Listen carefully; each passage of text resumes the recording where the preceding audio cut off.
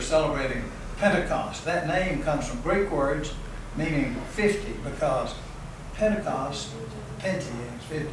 Pentecost is 50 days after Passover.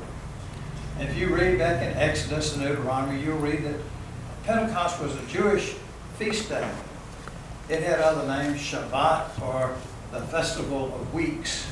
It was one of the three major Jewish festivals. The others being the Festival of Unleavened Bread, also called Passover, and the Festival of Tabernacles, or Booths, which we don't hear as much about.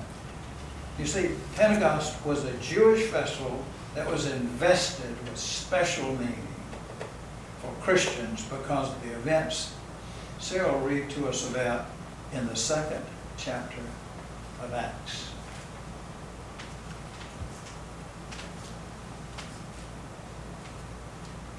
Let us pray for illumination.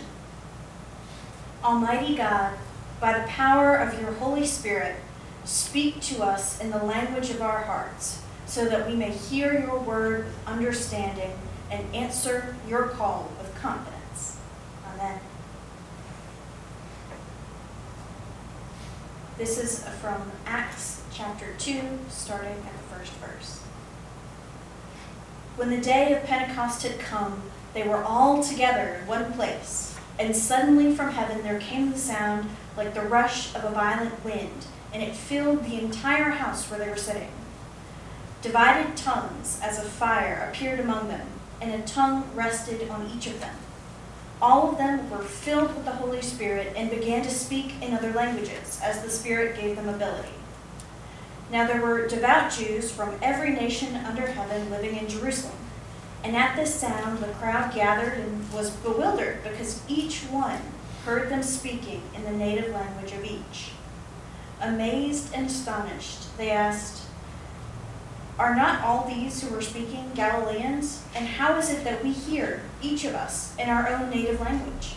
Parthians, Medes, Elamites, and residents of Mesopotamia, Judea and Cappadocia, Pontus and Asia, Phrygia and Pamphylia, Egypt and the parts of Libya belonging to Cyrene, and visitors from Rome, both Jews and proselytes, Cretans and Arabs. In our own languages, we hear them speaking about God's deeds of power." All were amazed and perplexed, saying to one another, "What does this mean?" But others sneered and said, "They are filled with new wine." But Peter, standing with the 11, raised his voice and addressed them. Men of Judea, and all who live in Jerusalem, let this be known to you, and listen to what I say. Indeed, these are not drunk, as you suppose. Well, it's only 9 o'clock in the morning. No, this is what was spoken through the prophet Joel. In the last days it will be, God declares, that I will pour out my Spirit upon all flesh. And your sons and your daughters shall prophesy, your young men shall see visions, and your old men shall dream dreams. Even upon my slaves, both men and women, in those days I will pour out my Spirit, and they shall prophesy. And I will show portents in the heaven above, and signs on the earth below, blood and fire and smoky mist. The sun shall be turned to darkness, and the moon to blood, before the coming of the Lord's great and glorious day. Then everyone who calls on the name of the Lord shall be saved. Now, our gospel reading includes a couple of verses in John 15 and more from the 16th chapter.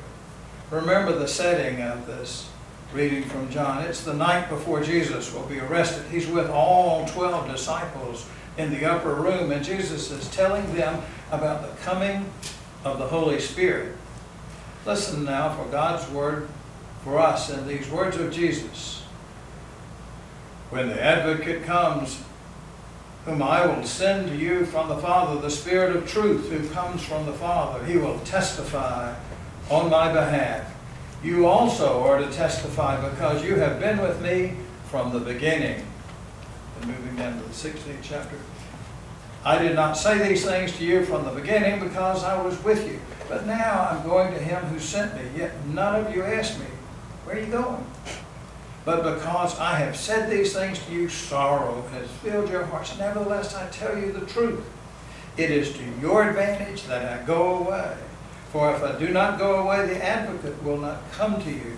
But if I go, I will send him to you. And when he comes, he will prove the world wrong about sin, righteousness, and judgment.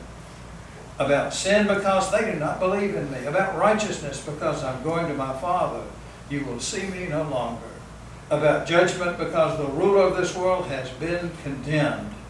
I still have many things to say to you, but you cannot bear them now.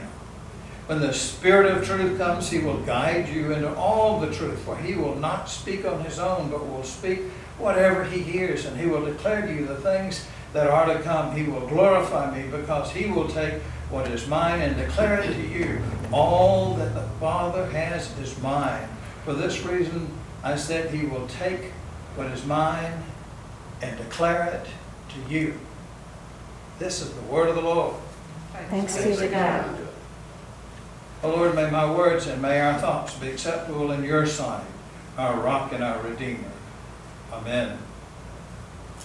Have you got the Spirit?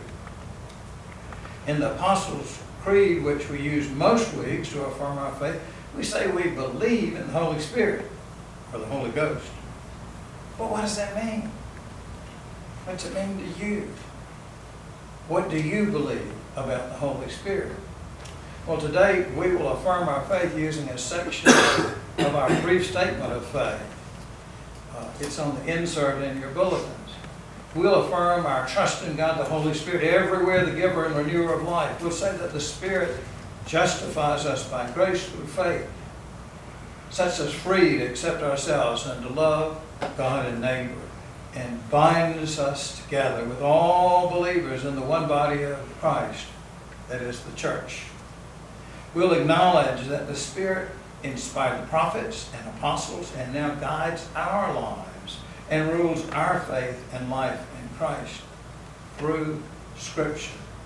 That the Spirit feeds us with the bread of life and the cup of salvation and calls women and men to all ministries of the church. In a broken and fearful world, the Spirit gives us courage. Courage to pray without ceasing, to witness among all peoples to Christ as Lord and Savior, and much, much more. Perhaps you've heard, maybe you've even said or thought something like this. Well, you know, I think I understand at least a little something about God the Father, creator of all that is. And I understand something about Jesus, from the baby born in Bethlehem to the young man working with his carpenter father, Joseph, to the preacher, healer, to the innocent man dying on a cross, and even the resurrected Jesus appearing to his disciples. I get at least some of that, but I don't quite get the Holy Spirit. I believe that all three persons of the Trinity are beyond our comprehension, different from any being we know. Mysteries we accept and trust on faith. So let me ask you again, have you got the Spirit? And what does having the Spirit mean to you? For some, to speak of the Holy Spirit is to conjure up images of intensely emotional and physically demonstrative worship. In the church where Betty and I were married 39 short years ago, I heard a preacher assure listeners that even though he was talking about the Holy Spirit that Pentecost day, he was not going to be asked our congregation to stand and sway with hands held high, because he knew we would never do that. Not in church, maybe at an ACC game or a concert or something, not in church. We're too sophisticated for that. Well, for some, the experience of the Holy Spirit is a more personal and private thing. There's an artist named Makoto Fujimura who writes in this book on art and faith that he experiences the Holy Spirit through creating works of art. He points out the craftsmen of the Ark of the Covenant, Bezalel and Oholiab, that they were the first examples in the Bible of human beings who were filled with the Holy Spirit. They were said to have been filled with the Spirit of God, with wisdom, with understanding, with knowledge, with all kinds of skills. Fujimura says that it is the Spirit of God, the God who creates, the God who fills us in order to create. And then in later passages of Exodus also indicates the ability to teach others. So the Holy Spirit inspires artists, teachers, musicians who are artists, and all the rest of us if we'll let Him. Our two readings from the New Testament use the word, it's a Greek word, paraclete, to describe the Holy Spirit. That word is often translated advocate, but it can also be described as comforter, helper, teacher, guide, assistant, intercessor, companion. And as I mentioned at a wedding one time here, comforter doesn't mean, the big fluffy thing that you use for a bedspread, makes it easy to make up your bed, keeps you warm. Comforter comes from, again, Latin roots, com meaning together, and fort meaning strength. The Holy Spirit gives us strength. The Holy Spirit empowered ordinary folks like you and me to continue the work of Jesus Christ. So may God bless you with not just the feeling, but the sure and certain knowledge that God the Holy Spirit is guiding and blessing your life and making you a blessing to others. What kind of blessing? Well, in the 5th chapter of Galatians, the Apostle Paul listed 9 fruits of the Spirit: love, joy, peace, patience, kindness, generosity, faithfulness, gentleness, and self-control. May God guide your life. May the Holy Spirit guide your life to be those blessings to yourself and to all those around you. Thanks be to God.